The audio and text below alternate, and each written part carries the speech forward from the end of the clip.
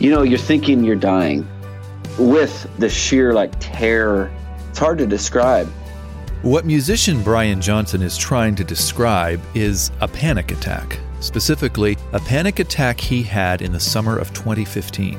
Out of nowhere, it's like tunnel vision, kind of. The world kind of went into a tunnel, and I felt my arms go numb. I couldn't think straight, and then I couldn't breathe. I just kept saying, I can't breathe, I can't breathe.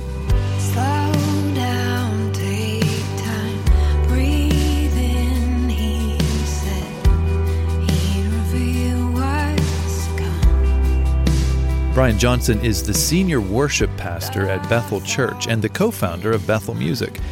He's been dealing with anxiety and panic attacks since he was a kid, and those experiences have brought him closer to Jesus. Brian is our guest on this episode of GPS, God, People, Stories. I'm Phil Fleischman. And I'm Jim Kirkland. Now, after Brian tells his story, Billy Graham will have a word to share about anxiety and worry. Historians will probably call this present era in the Western world that we're living in the age of anxiety. What we need to do is to get our eyes on Christ, idolize Him, worship Him. He will never fall nor fail. This gives life its balance, its security, and its peace. If you're feeling anxious today, Jesus Christ offers peace unlike anything you've ever felt. Would you like to know more about that? Well, you can get started at this website. The address is findpeacewithgod.net. That's findpeacewithgod.net. I wanted to share an email we got that really humbled us here at GPS. It's from Deb. She said GPS has strengthened her to live for Christ. That is an answer to prayer because we pray that God will use each episode of GPS to minister to everyone who hears it. So thank you, Deb, for sharing how He has used it in your life. If you'd like to email us, just send it to gps@billygraham.org. That's gps@billygraham.org. GPS. God. People. Stories. I grew up in church in a small town, Weaverville, California, 3,500 people. Didn't know any better, didn't know any other way. It was honestly the best, Growing up in that small town, Brian Johnson learned from his parents what it meant to be a follower of Jesus. Brian's dad is Bill Johnson, and he is the senior pastor of Bethel Church, a megachurch in Redding, California. And my dad is very, very true and real and authentic. He's always been very honest, so we never had that religious stigma, and they didn't care about the minor things in life. They cared about the major, I always got disciplined on attitude versus action. So growing up in that household was actually just surreal, and it was actually amazing. Brian was 18 when his dad accepted the senior pastor position at Bethel, but Brian's childhood wasn't perfect. In fact, by the time his family moved to Redding, he'd been struggling with something serious for years. But when I was 7, I had this thing happen, out of nowhere, this terror, panic attack came on me. And from the time I was 7 to 18, I slept in my parents' room almost every night because of the fear that I experienced. So even though I grew up in the church, and I gave my life to the Lord as a 4-year-old, right? Like all PKs do. But I really went through a hard season of actually coming in contact with the spirit realm, that kind of stuff. And this is where music becomes a vital part of Brian's story. You see, music helped him deal with his panic attacks.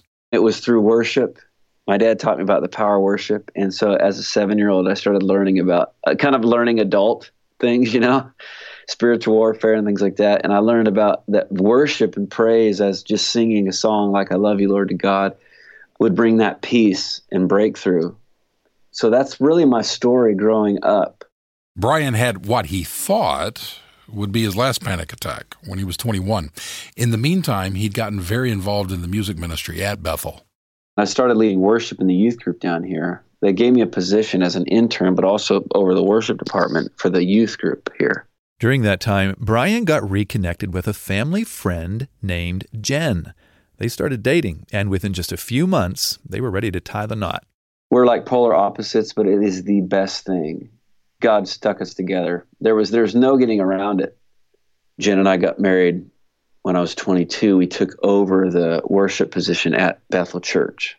That was in the early 2000s. Today, Bethel Music has a worldwide reach with their record label, publishing division, live worship tours, and online worship training classes. And Brian co-wrote some songs that you may have heard a lot in church or on the radio over the past few years. Songs like One Thing Remains.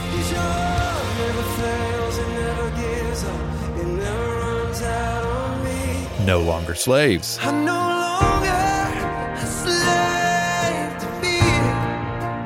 And Living Hope. Jesus Christ, my living hope. It was hard work for the Johnsons to build up Bethel Music to where it is today, but Brian and Jen were sold out for the cause. We were trying to do something that was pretty intense, building a label, growing, family, having a worship department. We had a lot of things, but I was always busy. My head is pretty much, I'm a dreamer, so it's in the clouds a lot of times. So we have 4 kids. Haley's 17, Taya's 13, Braden's 11, and Ryder Moses, who is almost 2. He'll be 2 in June. And they're amazing. I mean, we traveled with them from day one on the plane, so my kids have been everywhere. Jen went into labor with 2 of our kids getting on a plane. It got home and had to get put on bed rest. Like that was our life, Touring, we were making albums, we were leading the church worship teams, which is like 130 people or something. Like we were doing all that. And God was blessing their efforts, but Brian wasn't doing a great job of dealing with the stress that oftentimes comes along with success. There was a lot going on, and I'm the kind of like, just man up, man up, handle it.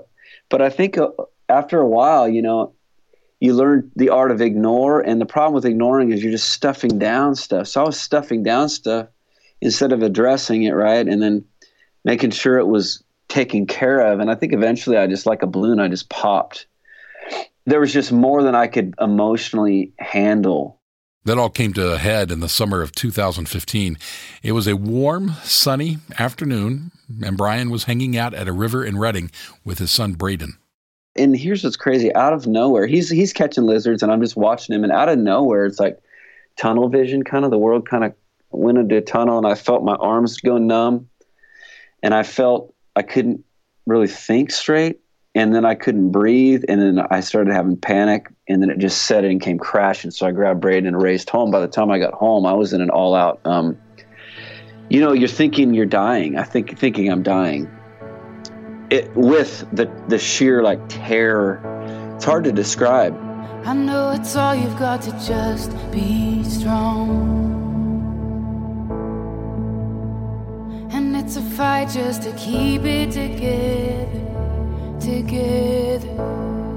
Brian was having a severe panic attack.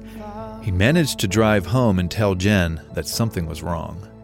I'm pacing, and I've got my hands in my face, kneeling by the window, looking outside, and of course the kids are there, and I just kept saying, I can't breathe. I feel like I'm going crazy. You know what I mean? I can't breathe. And I guess it was hours, but it felt like 5 minutes. My parents are there. Other friends of ours are there. A firefighter friend shows up, and then the paramedics get there. It was just this crazy whirlwind, They take me to the hospital and they do tests, and of course everything's fine, right? I don't have any heart problems, and it's just, but it wasn't just a panic attack. Like I had a crash, so the next day, something was different. Does that make sense? It wasn't just a moment. Something was off. My ability to cope with anything was gone. It's like my skin was removed and it was just raw, emotionally. So I went through a pretty intense season. For the next 6 months, Brian continued to struggle with panic attacks. He just wasn't able to get back to normal. I was trying everything I could to do normal again. I went on hunting trips. I did everything that I love to do, and none of it was working. And I finally, you get so hammered, so broken down. You're just like, I can't think of hell being worse. You're in that kind of state. So I remember finally just quitting everything and just telling God, I just can't do this. But a breakthrough was just around the corner. Brian and Jen took a trip to Napa, and while they were there, Brian couldn't sleep. He was having bad chest pains, so the Johnsons decided to leave. On the drive home, she starts asking me questions, and I'm like, can't hardly breathe. I'm having another thing. And she's asked like therapy, asking me questions. And she starts doing this thing where like God starts speaking to her different things about my life. And she's asking me questions. And by the way, I would answer. And she was like, I think you need to like forgive. I think you need to go after that thing. I think you need to. And so for 2.5 hours, I had like this inner healing session, stuff I had no idea about, right? Even though I was still feeling the same anxiety, it was the first time where I had like hope.